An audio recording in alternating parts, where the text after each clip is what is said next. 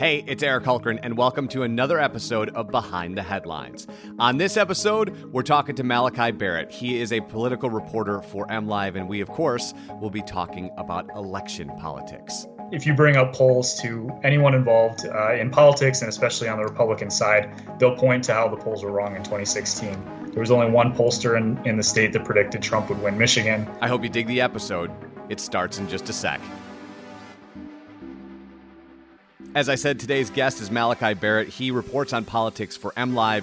You can find him on Twitter with one of the greatest handles of all time as Polar Barrett.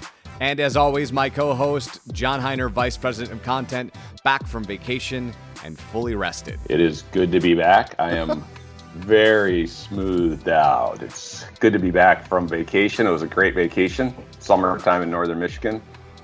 Everything is normal. Nothing is weird. Oh, my goodness. But, you know, Michigan still came through. Lots of sunshine. I was up in Tawas and Oscoda area. The lake is beautiful, and it's great. Summer in Michigan's fantastic, and so gotta use it while we can, right? Absolutely. We're recording this on Tuesday, August 4th, which is, of course, primary election day in Michigan.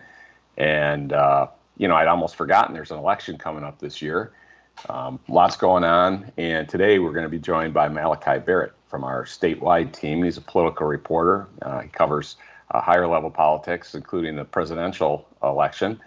And there's a lot going on. Malachi, welcome. Thanks for joining us today to talk politics. Eric, John, thanks for having me. I'm excited. There's a lot going on. This is an interesting time for Michigan and the world. So we have a lot to talk about today. Today is primary election day. It's a lot of local races, community races, statewide stuff, congressional primaries. Obviously, it's not the presidential level, but that's obviously the elephant in the room, and the elephant and the donkey in the room. But it's all out there lurking in the background, and there is a lot going on with the campaigns. I mean, we don't have to say it, but I will. 10,700 votes in 2016 in Michigan. Pennsylvania, Ohio, and Michigan combined, you know, a couple percentage points that made the difference for Trump.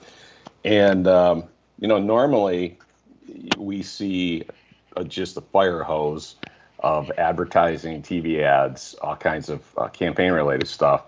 And some interesting articles that have, including one by you, that there's been a little bit of a lull, especially with the Trump campaign in Michigan. And people, perhaps because they're outside playing golf and traveling like I did last week, aren't noticing, you know, watching their TVs too much right now. But there has been a lull, and there's some interesting things happening behind the scenes with that. So you wrote a great piece on that. Why don't you, just for the sake of our listeners, give us some of the perspectives that are unfolding behind the scenes with the presidential campaign? Because as we know, just because it's quiet doesn't mean that the storm is not coming. So this might actually be nice for Michiganders who've been kind of hit with a deluge of advertising since last year. Going back through the Democratic primary, it's been pretty active on our TV screens and phone screens and any other kind of screen that you might have. Here in Michigan, Michael Bloomberg spent a lot of money earlier in the year before he dropped out of the race. But here in July and into August, we've seen a slow drop off in the amount of money being spent by Donald Trump and Joe Biden to a lesser extent. He's been ramping up a little bit more. But the interesting thing last week, we found out that the president is pulling back his advertising in Michigan and a lot of other states as they kind of hit the reset button. The Trump campaign has a new campaign manager, so they're trying to figure out their national strategy and their battleground map. There's a lot of ways to get to 270 votes. Michigan was a really important piece of that, as you noted, John. Last time around, our 16 electoral votes, played a huge role in the president being able to ascend to the White House. And so we're still going to be a top target. But as of right now, the president's looking to other states, primarily in the South, areas that he needs to hang on to before he can start to look to battleground states. And some of the experts I talked to said, it makes sense. Michigan is going to be in play. It's going to be on the map a little bit later in the year. But right now, the campaign needs to find out, where it needs to make the investments to hang on to those states that should be red. Michigan flipping was a surprise. It's going to be a tough fight. But right now, the Trump campaign needs to kind of solidify the states that it should win, those red states that have been reliably Republican voting. But it's kind of staggering how much money has been spent on political advertisements here in Michigan. Already, the two candidates have outspent what the 2016 candidates spent. Donald Trump has spent more in Michigan by this point than he did last time around. Joe Biden has spent like $2 million more than Hillary Clinton did in Michigan in 2016. And the Trump campaign has another $11 million in television ads reserved between now and November. So they're, hitting the reset button. They're pushing the brakes here on ads in Michigan for the next month or so as they figure out their national strategy. But, they're not pulling out of the state, and you're definitely not going to hear the last of them. They have quite a bit of money reserved in the future. And the Biden campaign, likewise, is planning some big investments in Michigan in the next few months. But, I think a lot of people are in the same position you are, John. They went on vacation. They're hanging out with their families. Maybe they're not as tuned in up until this point. And so, there's not a whole lot to lose by pulling off the TV right now. And there's a lot of PACs and other independent political groups that have stepped in to fill that void too. So we'll see. You're going to be hit with plenty of ads in the next couple of months here. Well, there's a lot to unpack with what you just said. So we can start with, the very first thing you mentioned was the new campaign manager. And I know that in your article, which I will include in my column this week, and we can put it in the podcast notes, but the spokesman for Trump in Michigan said, we're just loading the cannons up for later. We're not going away. They're very confident they'll take the state, yada, yada, yada. So how much of this is just, as you said, a pause for strategic, and it's summer and people are vacationing, but what are the, chances that also they're reassessing the electoral map and conceding Michigan, which, of course, Trump opponents say, is probably the case? I would be hesitant to say that they are giving up on Michigan at this point. So while Trump appears to be lagging in polling in Michigan, this is similar to the situation we saw in 2016.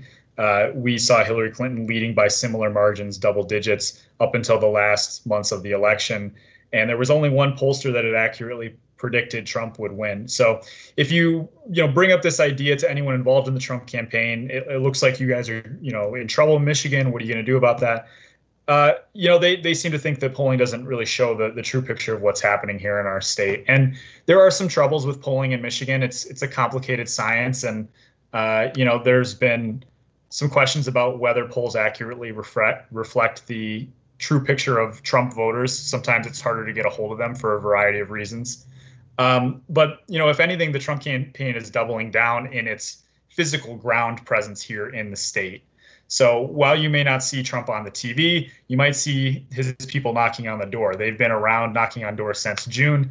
They've opened up campaign offices across the state, and not even just in the big population centers that you would have expected. They've been in Detroit, they've been in Grand Rapids, they've been in Flint, Lansing, and all these places for months now. But now they're opening up campaign offices in the Metro Detroit area, places like, kind of Troy and Sterling Heights area, in the Macomb County area, even up in the UP in Marquette County, which is traditionally a Democratic voting county, but the UP as a whole has kind of trended more Republican in recent years, so they're trying to pick up some votes there. And organizers on the ground have contacted 4 million voters, which, that's a lot considering there are 7.7 million registered voters in Michigan. So they've they basically talked to half of the registered voters in Michigan already. And that's a pretty staggering number. That's several orders of magnitude above where they were at in 2016. And the Democrats have been beefing up their ground game as well. But, to answer this question of, you're not seeing the investment in television, does that mean the Trump campaign thinks they might be in trouble here and maybe they're giving up on Michigan? I'm not really seeing that on the ground. I think they're going to fight pretty hard for our state. The RNC director is from Michigan, Ronna McDaniel. She's a Michigan native, and she was, by all accounts, promoted to her position in part because of her insistence that the Trump campaign fight for Michigan in 2016. And so she was kind of elevated by realizing that they could win the state. And I think it's one that she really wants to hang on to, and Republicans in general. Michigan has a lot of symbolic value, I think, for what the Republican Party wants to be in its message. So, no, I don't think they're going to be giving up here. And while it appears that they are a little bit behind, they're going to work pretty hard to make up the difference. You mentioned the polling in 2016, and it's amazing that we're still are using polls. I'm sure that things have been modified, and they've put in some factors now to try to learn from 2016. Obviously, polls are just educated guesses anyways. They're samples, and there's a lot of things that cannot be accounted for or weren't accounted for. Number one, how do you think that is affecting the mindset of both parties, but especially the Democrats? There's almost like this fear factor, Debbie Dingell. They got the moniker Debbie Downer because she keeps telling them not to fall asleep on Trump, that don't take things for granted. But, tactically, strategically, if the polls are can be, suspect, what are the Democrats doing different here in Michigan with their campaign for 2020 to try to make sure that not that, it doesn't happen again sort of thing, but rather that they have more insight into what's happening on the ground? Yeah, I think you said it. Nobody's trusting the polls, whether you're a Democrat or you're a Republican. Everyone's learned the lesson of 16 that you can't just take those numbers for granted. And Democrats have done a lot more in this cycle to spread out across the state. They've beefed up their local offices in all 83 counties. This is an effort that started pretty much right after the 16 election. You saw some of the fruits of that labor in 2018, where Democrats won in a lot of statewide races and had a lot of success here in Michigan. And so they're getting on the ground. They're not necessarily trusting a lot of the polls. I don't see them touting internal polling that they're doing when they're talking to reporters either as a way to get a picture of kind of what's happening here. And I think they're relying more on a get out the vote initiative more than assuming that people are going to come out because this is an impactful election. And Democratic voters are motivated to come and try to oust Trump from the White House. But this election is going to be conducted very differently between COVID, between absentee voting and the push for mail-in voting. They're putting more resources, not necessarily into getting a sense for where the electorate is leaning. More so they're putting that time and energy into get out the vote efforts, making sure people know how to get an absentee ballot, making sure people are involved in their local elections today, for example, and the more local elections that happened earlier this year so that they know what they're doing. But I think the bottom line is nobody's trusting the polls, and Democrats aren't necessarily relying on that as a way to get a sense of how they're doing. And you mentioned Debbie Dingell. There's been several House Democrats here in our state that have been raising the alarm that you shouldn't take Michigan for granted. You shouldn't trust these polls. You need to stay here until the end. One of the criticisms I continue to hear about the 16 campaign is, the DNC and Hillary's campaign felt that they had Michigan locked up, and so they pulled resources out at the last minute.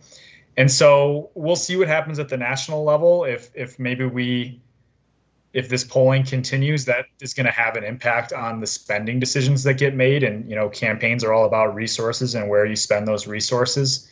So you have to be seeing what happens there. But at least the organizers here in the state, the Democrats, are not looking at these polls as an indicator of how hard they need to step on the gas.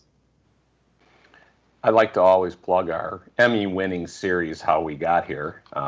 It's a series of videos about Michigan policy issues that this year, 6 videos and 4 of them won Emmy Awards. So I will link to that in my column as well.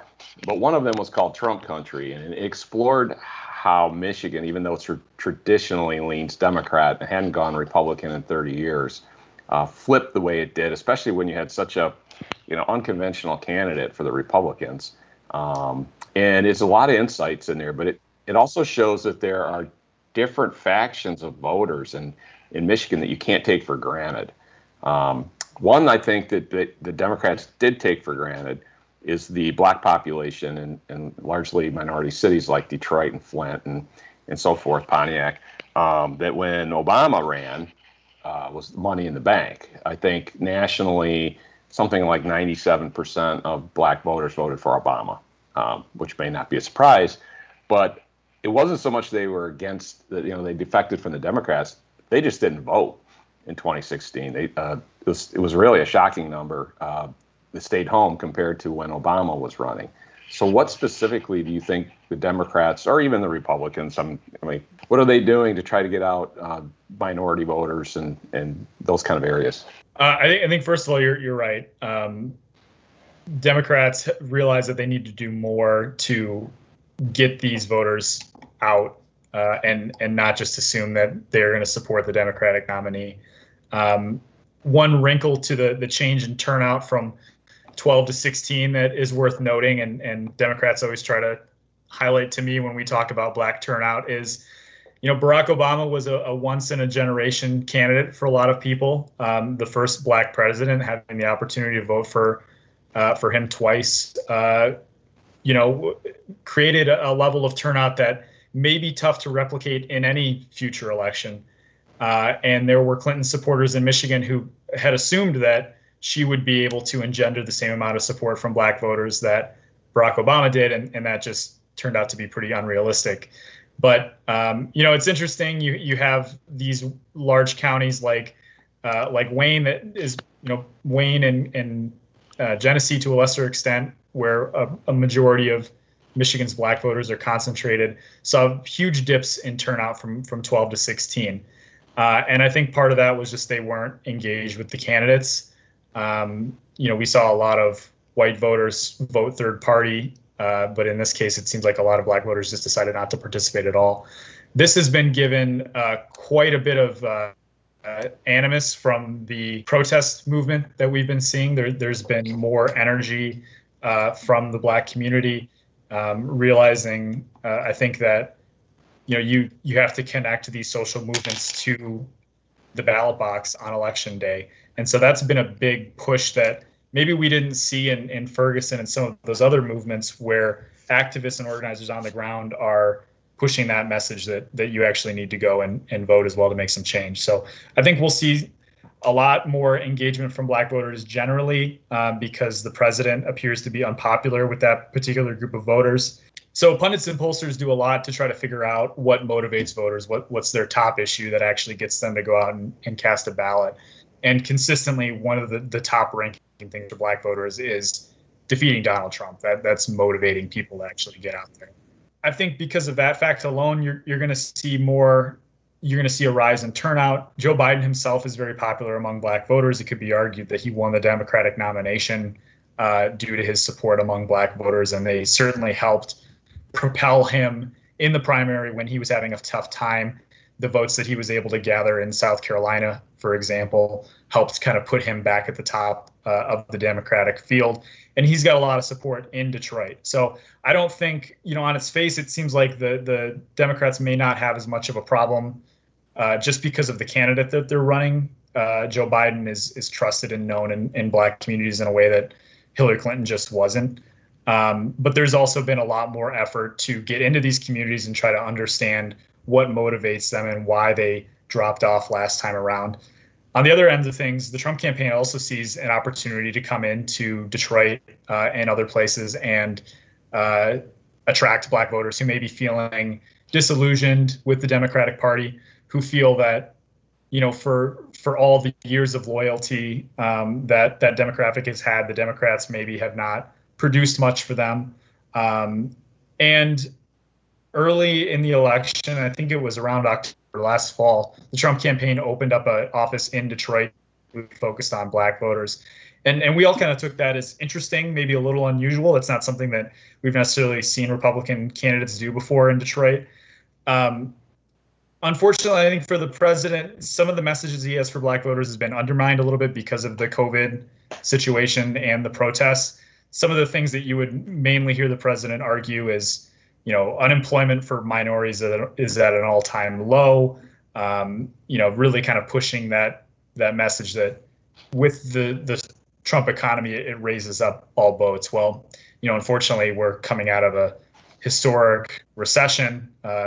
African Americans and other minority groups were hit a lot harder than white voters, so they're doing a lot worse under those circumstances. And obviously, the COVID pandemic has had a disproportionate effect on African Americans, and killed and infected more of them than a lot of other groups in the country. I think the Trump attempt to reach out to black voters is possibly hammered a little bit by his response to the protests. There are those in the activist community that feel that he's been a little too heavy-handed with cracking down on some of these and the rhetoric around the protests that have occurred. So they're not necessarily seeing him as an ally in police reform, and as the president positions himself as the law and order candidate again, it might be tough to win over some of those skeptical black voters. But I don't know. It's hard to talk about any demographic group as a monolith. Obviously, there's a lot of different reasons that black and white and Asian and Hispanic voters all come out on election day, and there are certainly Republicans in that group. But it appears pretty tough, I think, for the president to win over a sizable majority of African Americans. In Michigan in 2016, he had said that he would win 97% of the black vote, I believe, if he were running for a second term, and that just doesn't appear possible in any reality. So mentioning Biden, what's the calculus, in your view, on the VP? Because our governor's supposedly in the mix. It doesn't seem to me that that's likely, given all that you just talked about, because of the calculus on getting the vote out and so forth. How do you see it from your perspective? And I know an announcement, I think he says, coming in August. So, yeah, we should find out in the next couple of days here. Maybe even by the time this podcast comes up. I think you're right. I think Governor Whitmer is not likely. I mean, it makes sense that she's in the running. Her national profile has been raised through her handling of the pandemic, and she was chosen by Nancy Pelosi to deliver the Democratic rebuttal to the president's State of the Union address earlier this year. So she certainly seems to be a rising star in the Democratic Party. But with everything that's going on in Michigan right now, we're still among one of the most challenged states when it comes to COVID. I just don't think it would make a lot of sense for her to leave all that behind to go hit the campaign trail.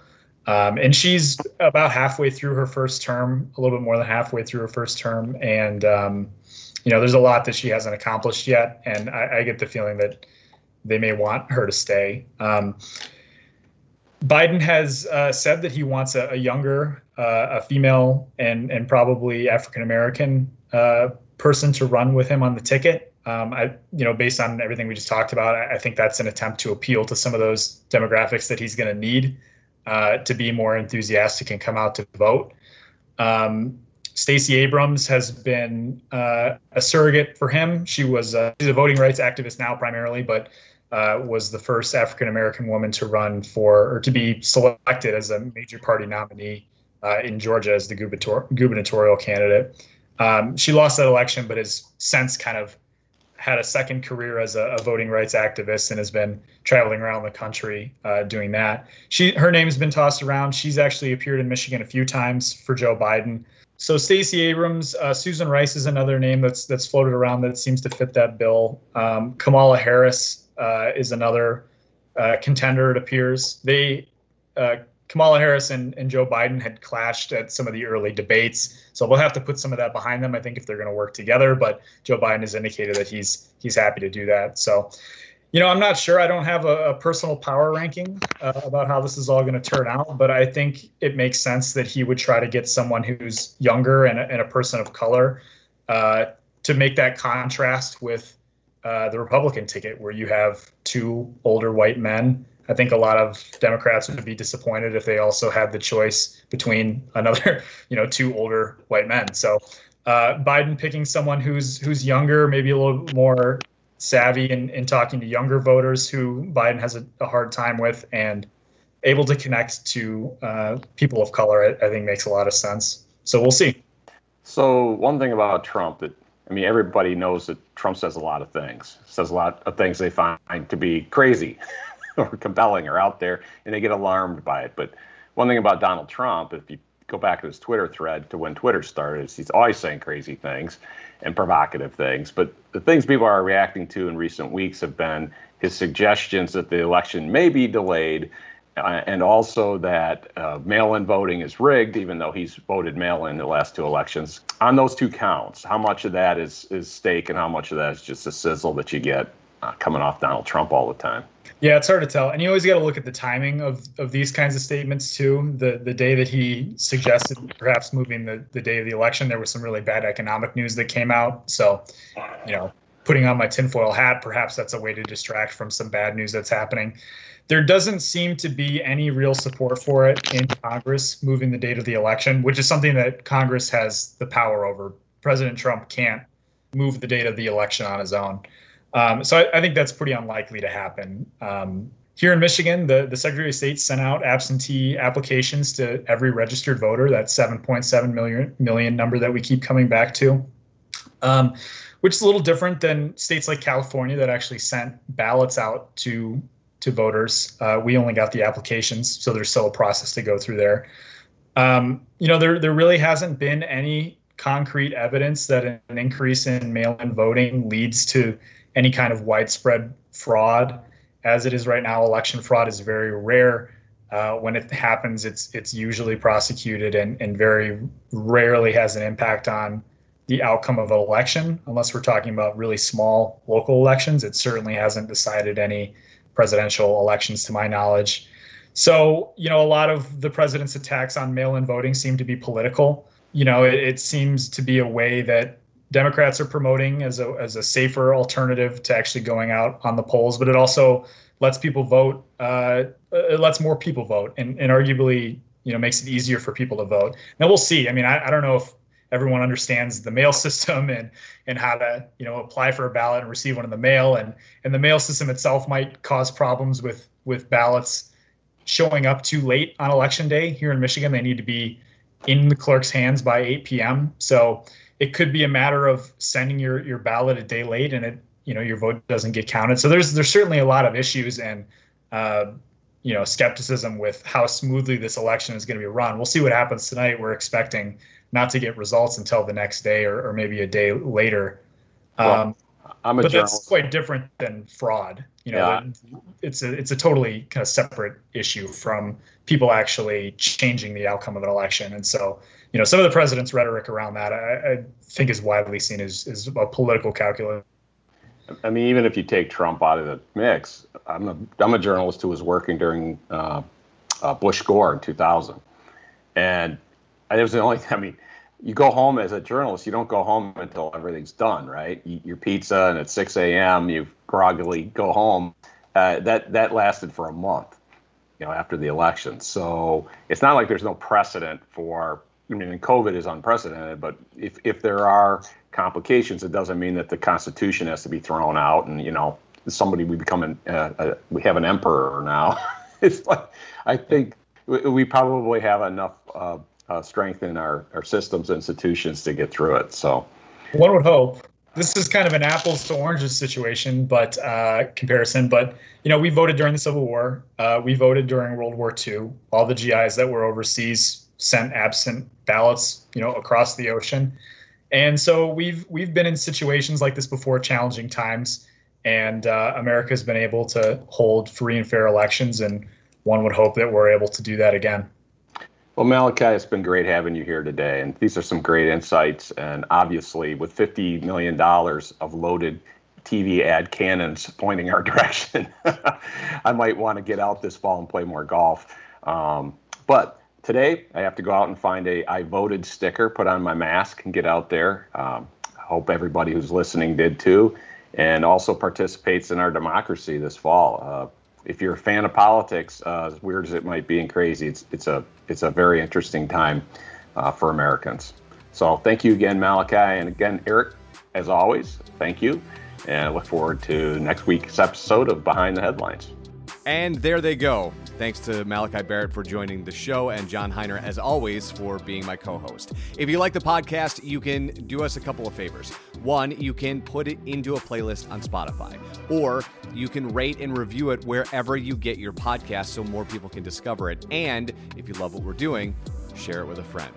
As always, I'm Eric Hultgren, he's John Heiner, and this is Behind the Headlines.